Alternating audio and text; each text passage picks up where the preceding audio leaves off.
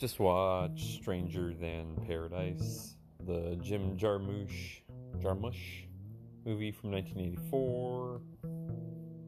The description on HBO Max says a couple of East Village loafers decide to embark on a road trip to Ohio to re-team up with one of their female cousins. The trio of them find themselves in Florida looking for a get-rich-quick scheme.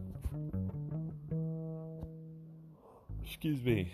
I guess that's an explanation of the movie, but it's more like surreal and understated and weird than that explanation gives.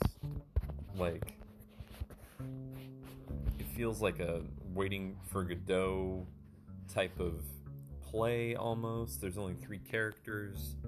I feel like they went out of their way to make everything generalized so that it's just like an unidentifiable time period.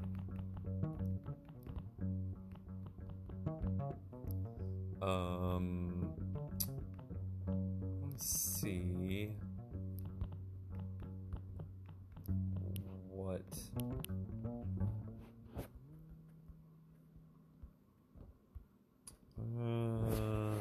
does Roger Ebert say about it? 4 stars. Hey, that's what I gave it.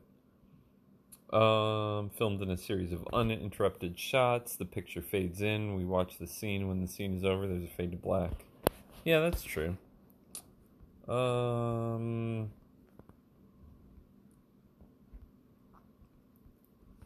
What does Roger Ebert say? Treasure from one end to the other. It seems to be going nowhere and knows every step it wants to make. It is a constant, almost kaleidoscopic experience of discovery, and we try to figure out what the film is up to, and it just keeps moving steadfastly ahead, fade in, fade out, fade in, fade out, making a mountain out of a molehill. Okay. Yeah, I mean, it doesn't really grab the feeling of the movie, though. I don't know, it almost feels like a foreign movie, or like older than 1984. Like, it feels like it could have been made in the 30s almost.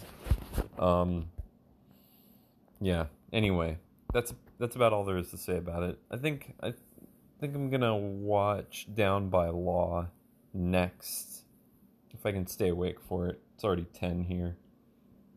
I've just been thinking a lot about Jim Jarmusch movies. I was listening to the Broken Flowers soundtrack earlier today, and there's a lot of Mulatu Astatke, that performer on that soundtrack, and yeah, good stuff.